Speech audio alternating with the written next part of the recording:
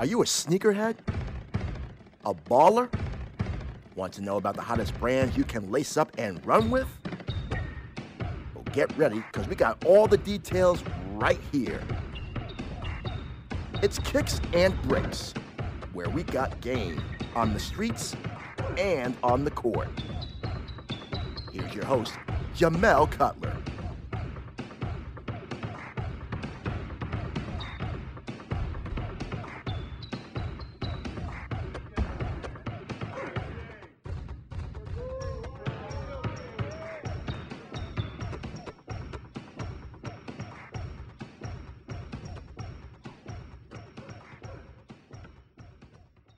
Welcome back to Kicks and Bricks. Today we have a special guest who's a legend in the sneaker community. He's the architect behind my sneaker habit and the genius behind some of your favorite 90s sneaker.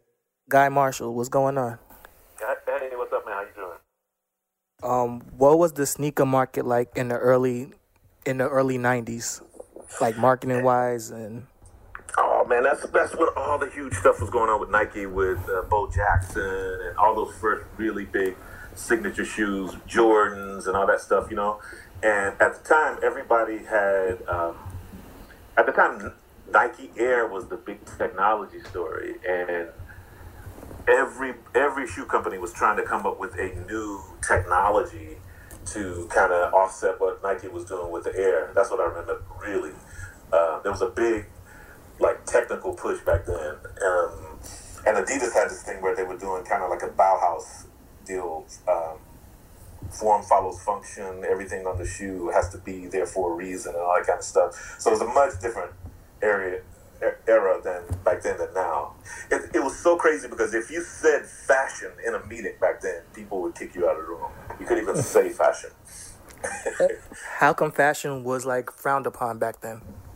You know, because I think at the beginning, Adidas and Nike was started with the guys with the running shoes. Adidas was known for all of their Olympic shoes, track spikes and all that kind of craziness. And at that point, it was really about the sport. And I remember when it switched around 96, we started getting these reports that 80% of the people that wear the shoes don't play in the shoes, you know. And that really, that was the thing that changed the whole way I looked at designing from that point on. In the beginning, in the 90s, it was all about technology and racing to see who could come up with the next best thing after Air, you know. But after that,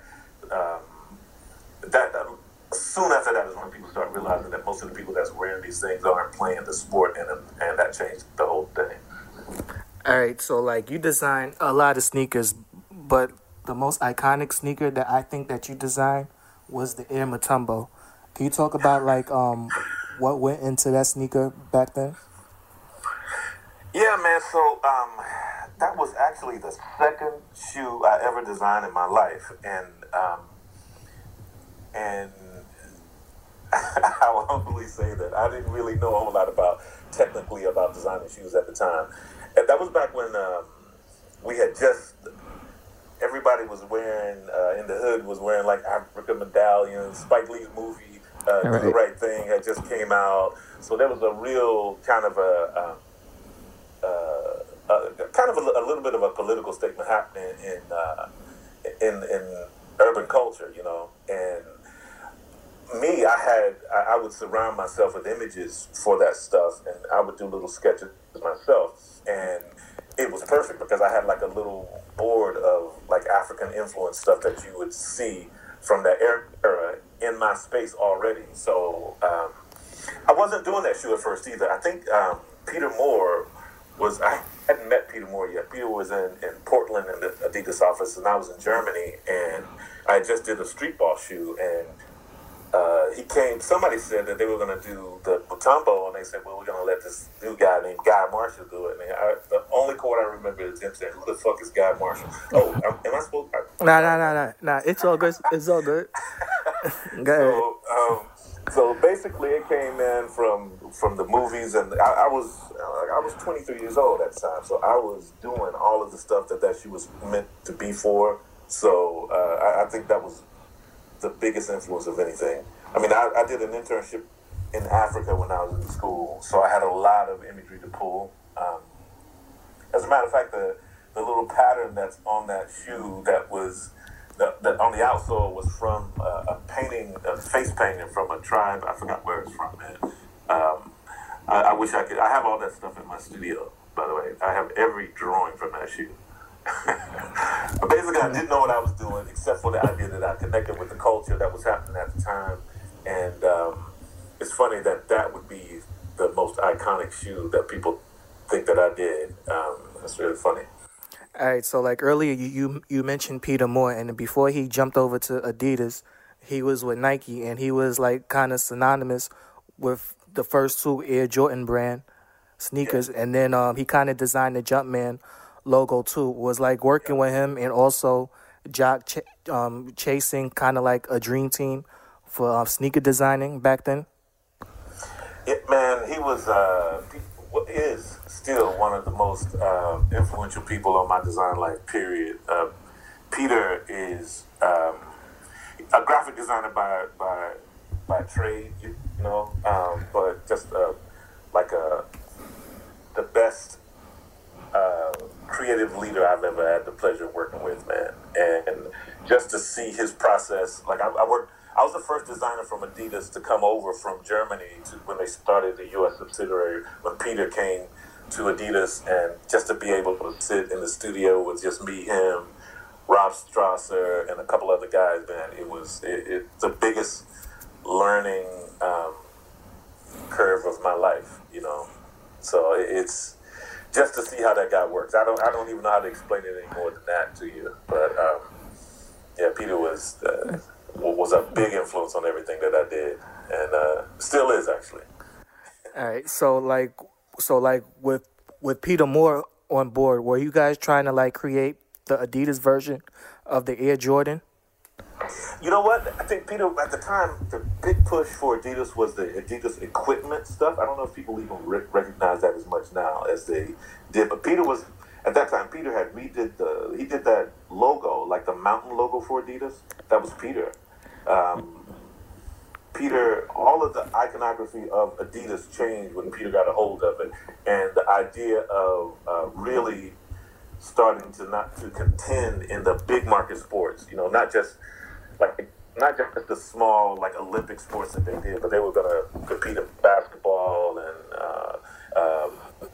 training and all the other categories. So yeah, I think Peter was they were trying to put together a little team to go after it, and we were really aggressive back then about that. So all right, so mostly modern players today, they have like a certain input on the certain specs of their signature sneakers. How involved was Dikembe on the creation of the shoe? You know what's funny is that on the first one, I never talked to Dikembe until I met him afterwards when he got the shoe. He's a really cool dude, by the way. Dikembe is really cool. I think the shoe was kind of done. Like I was in Germany when we did that shoe, and they were playing in the U.S. So I think what they would do is they would take boards and they would show it to him, and he would approve the design and have a chance to input like that. But I was in Germany while Peter was in the U.S. Peter and Paul Gaudio and all those guys.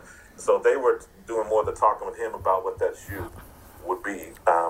Because I think maybe like 6 months after that shoe was done, I ended up moving to the U.S. and to Portland, Oregon for the U.S. Adidas office. But yeah, at the time everybody was doing like big man shoes, and you don't even see that anymore. Because now all big men want to wear shoes like a point guard. But back then we actually did shoes that were supposed to be for support and a little bit more to them. Like it wasn't necessarily all about lightweight. It's more about support and being able to wrap the ankles and all that kind of stuff.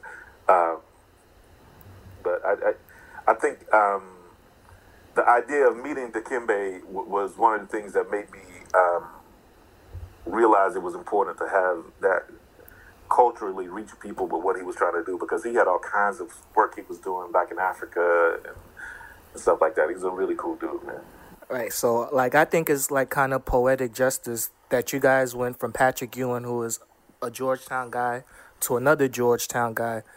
Like, Was Dikembe like your first choice to carry the Adidas torch from Patrick during that time, or was there other players that was kind of being whispered to have that position? Well, they had a lot of players that they were that we were designing shoes for back then, man. And there was who? God, I can't even remember all of them. Some of them didn't quite end up being what everybody thought they would be, and I think that was more the issue than anything. So there was a roster of different players, not just Dikembe, but I think for some reason the idea of what was happening at the time and how different we kind of approached doing that shoe, that's what made that makes that stand out to people a little bit. Because when you look at it now, it doesn't look like anything else from back then. But that's so funny. Right. You mentioned the ads earlier. Like, I was looking at some of the ads, and then I noticed like they were shot in DC. Right. And I just find it odd that it wasn't shot at Georgetown. Was that because Georgetown was a Nike school? The sneaker politics back then? You know what? I don't know, man. That makes sense what you're saying. I have no idea. I don't know. I don't remember why they would have shot that at Georgetown. But I think one of the deals they wanted to get DC, like, I mean, they knew what they were doing, man. They were trying to, DC was Chocolate City back then. It still is. Yeah, exactly. So I think that's what they were more going for, was that instead of like the right. I got you. The Georgetown campus look. But don't quote me on that. I'm sure you can find more about that from somebody else that was in marketing and stuff. But I remember going to DC with him and sitting and talking about that stuff too. So that was cool. Like, I think like one of the most interesting things about that shoe is that it was one of the first shoes not to feature the three-stripe logo that Adidas became famous for. And a shoe that followed that trend, like later on in life, was Derrick Rose line. Yeah, exactly. Yeah. And now, it's so funny, man. Back then, that was a big deal because you couldn't do a shoe without the three stripes. If we'd get in trouble if we didn't prominently display three stripes on the shoes. And I used to always say that Adidas was the hardest place to design for because you always had to take and consider where to put three stripes on it. And where other brands, they didn't have those type of limitations from a design standpoint. So now I think that when those guys don't have to do that so prominently, it makes it a lot easier to do, in my opinion. Anyway, so we used to take and do design, and just to test people, we'd have little groups on the weekends, and we would stick three stripes, and then on the other one, we'd take the stripes off and put a swoosh on it, and get same shoe, same design exactly, and see what people would say. And kids always, for the most part, always loved the one with the swoosh on it better than they liked it as Adidas. Like, Adidas had to look a certain way for kids to like it. It wasn't the same with Nike. Like, you throw that swoosh on there, and people, it didn't really even matter. It seemed like, anyway, to me. It's funny. Like, my favorite part of the shoe personally is the logo on the tongue that incorporates the M with Mutombo's 55. Like, how did you guys come up with that idea? That's all Peter Moore. That's all Peter Moore. Peter Moore did that logo and that graphics for him. And that's part of the brilliance of Peter when it comes to his impact on footwear. Like, he was able to take, like, he's a branding genius, you know what I mean? He made that logo for him. Like, the same man that made the Mutombo logo made the Jordan Jumpman and all that stuff. Like the ice, I don't know if you ever, how old, you probably not old enough to know this, man, but I remember seeing those old George Gervin posters where he's sitting on ice, calling him the Iceman. That was Peter Moore. Oh, no, that's way before my time. Exactly. But he's been brilliant with that stuff for a very long time, man. And Peter came up with that. I did see the logo before I started working on the shoe, so I was able to try to incorporate that along with like just a natural. What I tried to do is incorporate a print from an African, like a traditional family cloth, and that's what we did. So the combination of that logo with that little print that you see on the original shoe was like as much as we could do. Were you guys? Oh, I'm sorry. Were you I'm sorry. Were you guys met with like a certain amount of backlash that a shoe that featured a lot of African centric themes would sell to kids back then? It's funny. No, that's what I meant. Like that is exactly the market that I think. Well, I can say it. That's exactly I was thinking about the market for us. I was thinking about that shoe being exactly the movies and the cultural, like everything that was happening back then. That shoe was meant to cover it. You know what I mean? Exactly. It wasn't even. We weren't like skirting around that. I don't think. I think we were directly going for that. And I think that's why I was so young and didn't know anything about design that I think that's one of the reasons that it worked, because the idea and the imagery is really simple. It's like 1 + 2 = 3 on that one. All right, like my favorite colorway of the Air Matumbo was the blue and white colorway. Like, do you have a personal favorite that kind of like sticks out for you? Yeah, I like that blue one. I'm glad you said that, man. I like that colorway too. But that's not the one that everybody went for, which is crazy to me. But I like that colorway, and we did like a lot of different versions of that thing, the color. What's funny is back then there was no like Illustrator and all this stuff that people use on computers right now to do the colorways. So we literally had to flip color with markers and stuff back then. So the only colors you could do were the colors that you had markers for. So I thought that everything was really simple based on that. There was a white blue one, there was a all black one, and then there was the multicolored one. And I always looked at it like what I would play in for some reason, because I was still playing ball then, and I would have played in the solid black one or the blue one. I wouldn't have played in the other one, but oh well. Like the process to make a shoe back then seemed like it took forever. Like how long did it take to bring the Air Matumbo to life from its conception to like its final production? Man, it used to be a lot different back then. What we used to do is we would have a meeting in the office where we would do like a critique, where you put your drawings on the board. Nowhere near as formal as stuff is right now. I was living in Germany, and as soon as first of all, I was designing the entire basketball line, and it was literally just some little scribbles on a piece of paper. And we would have a meeting, we would talk about what we wanted to do, and then we'd get on a plane to Asia, and I'd be working on that stuff on the plane on the way over there. We go with an idea and come back with a shoe. Like it wasn't all that. It didn't take that long, based on the way we were working back then. It was kind of quick, honestly. So yeah, there was not a lot of the politics up front. It was more like, this is what we think we want to do. Let's go do it. And I would fly over to Asia with a developer, and we would knock it out, man. We'd be there long enough to get the mold done and get the first shot of the materials and everything. We'd come back with a sample. So it's funny. All right, so now the sneaker's coming up on the 30th year anniversary. Like, do you like what do you think about the overall impact the shoe has made in sneaker culture since its inception? That's really funny. Me personally, I think that there's been some people that have done some really, really iconic shoes that you look back on now as far as the sneaker world goes. And I don't know if that was my biggest contribution to the footwear stuff, and because I think that's not even close to the most iconic shoe that I would have worked on back then.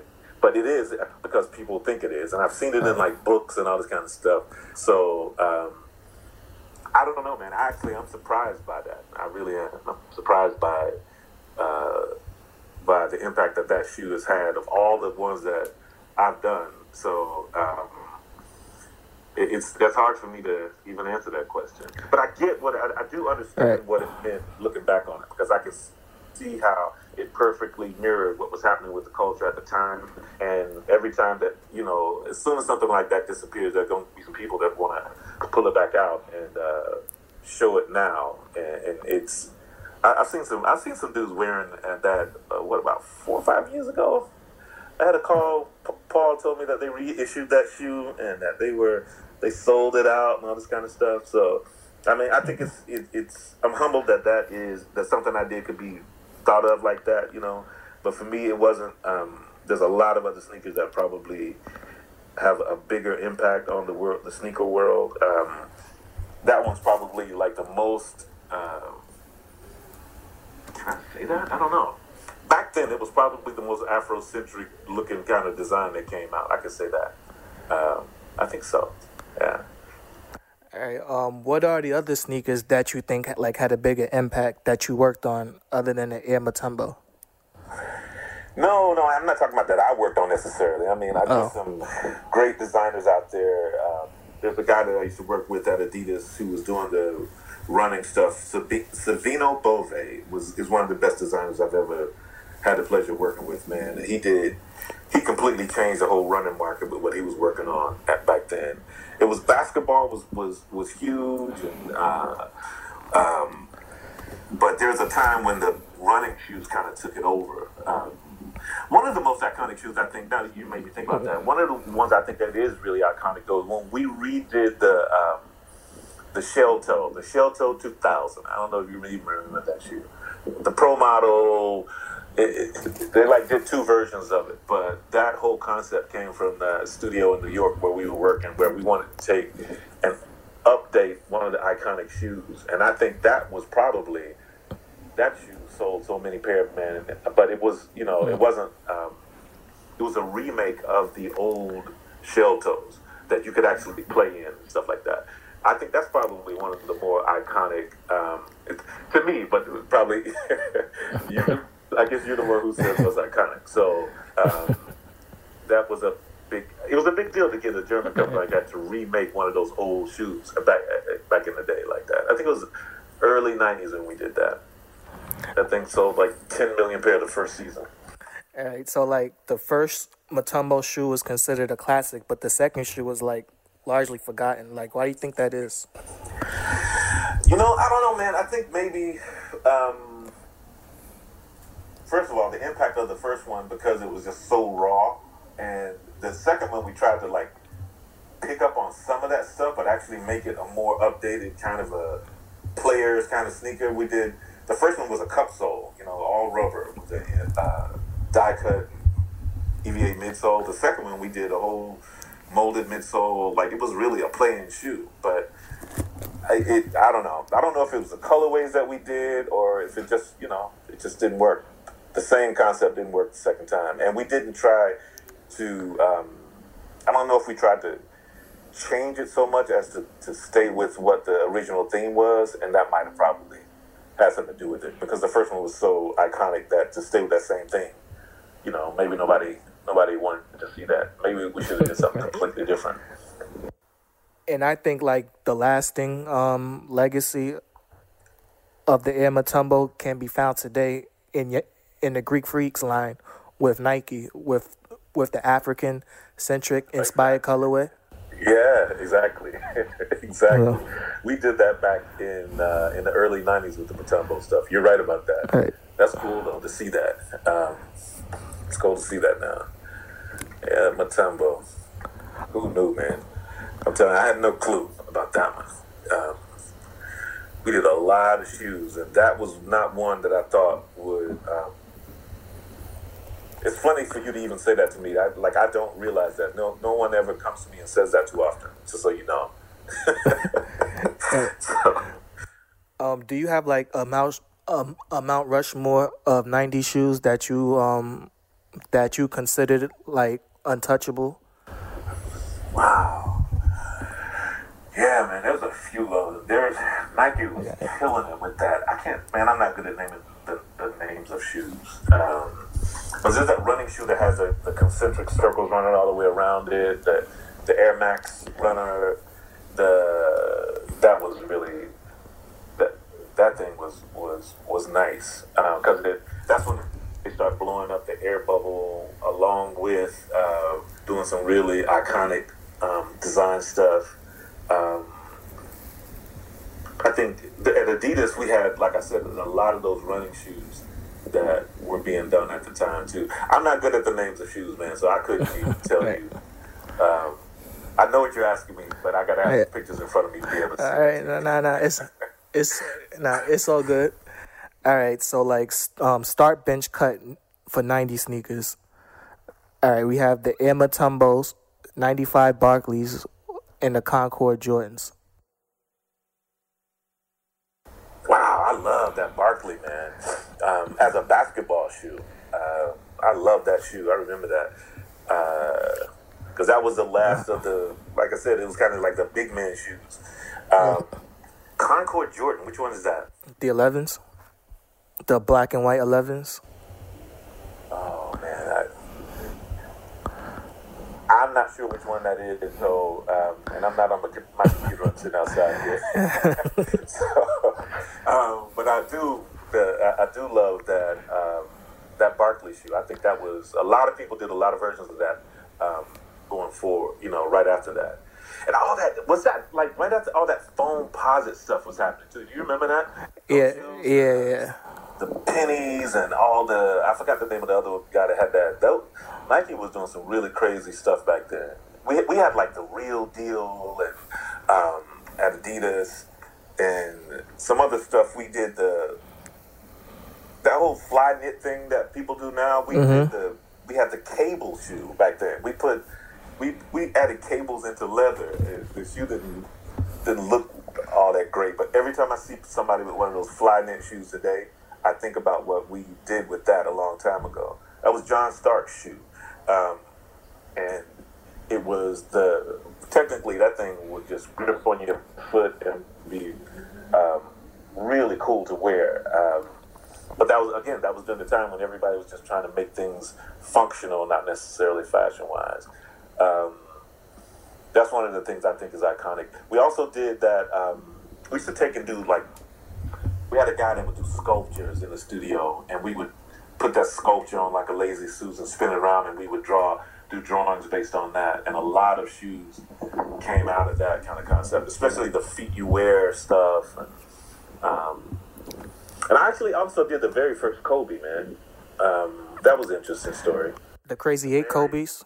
It's not the Crazy 8 ones. The one he wore right before the Crazy 8s. The one, I see that one being re-released every now and then with the big 8 on the side of the profile of it. I'll give you a funny story with that.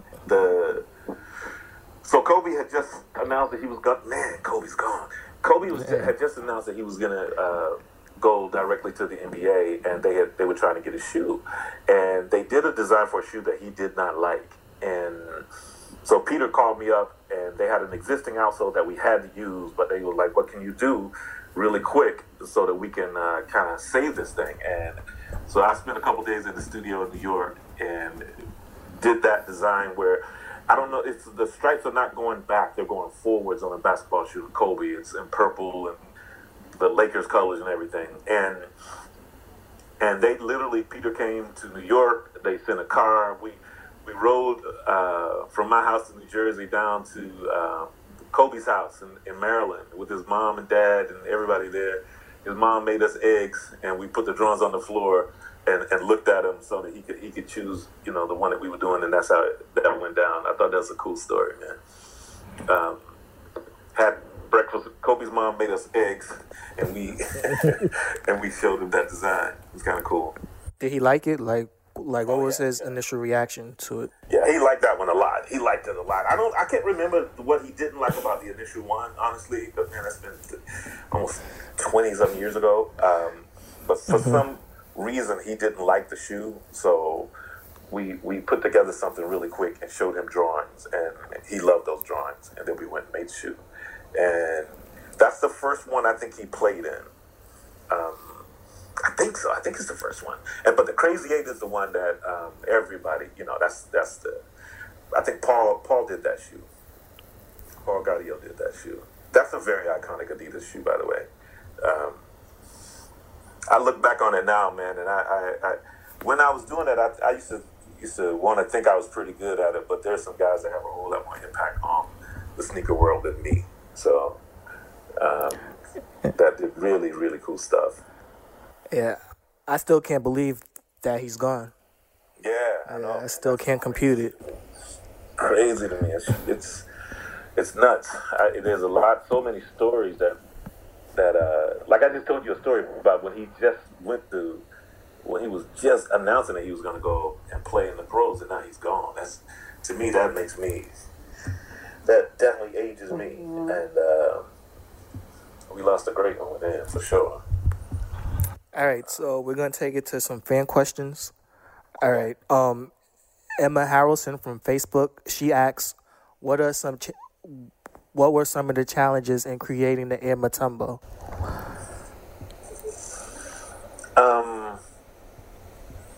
Really not that much of a challenge. The biggest challenge was to push the envelope to see how it would be accepted in the middle of a German company in Germany at the time, doing this real Afrocentric kind of theme for it.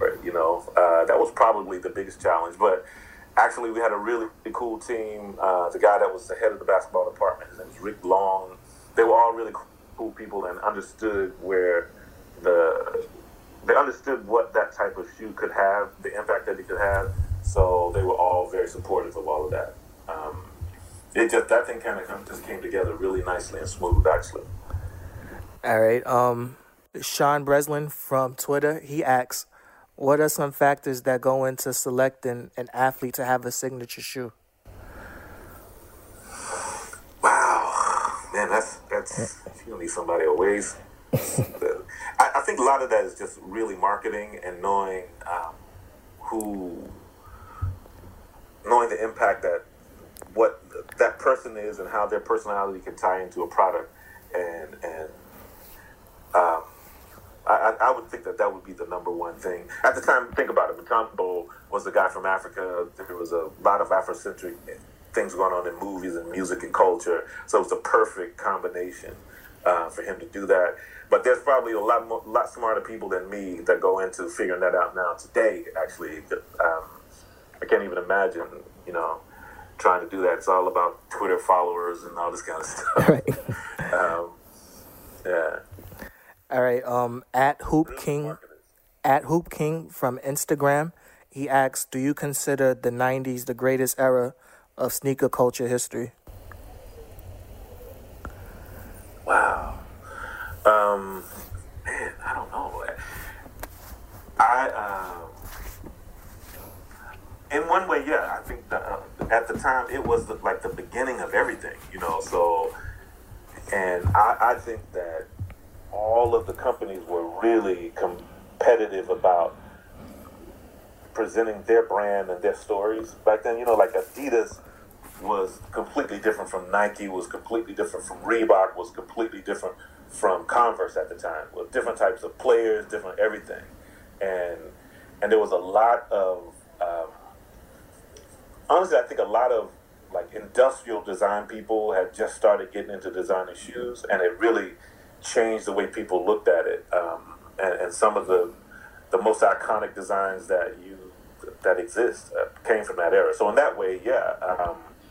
But now, I think right now is also a really, really cool time, because technology kind of drives what you're able to do new in footwear, and all of this 3D printing and all this stuff that's happening right now makes this a pretty cool time to be doing some sneakers too, honestly. Do you ever think that that the current sneaker market can recreate the success that it had back then?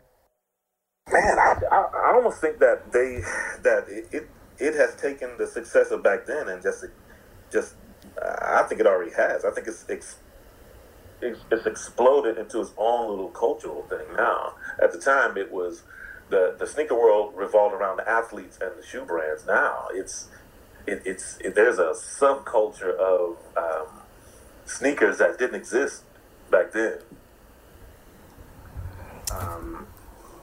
And there was no sneaker heads. There was only one guy I even knew that was collecting shoes back then, and designer for Adidas named Charles Johnson. And if Charles still has all those shoes, man, Charles got sitting on a lot of money with all that stuff. Because we used to just I'd play his shoes and throw them away, What? So, today, that sounds crazy to you probably, but so yeah, I think that the market has already taken that far beyond what it was in the 90s. But the 90s was the iconic switch. You know, you go from 80s to 90s shoes, and you see a complete difference of the way they look and the design that attention to design that companies put into them.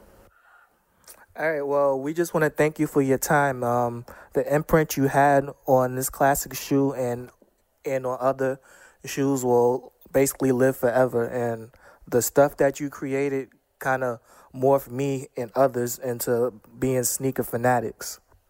Oh, that's cool, man. I appreciate it. Thank you very much.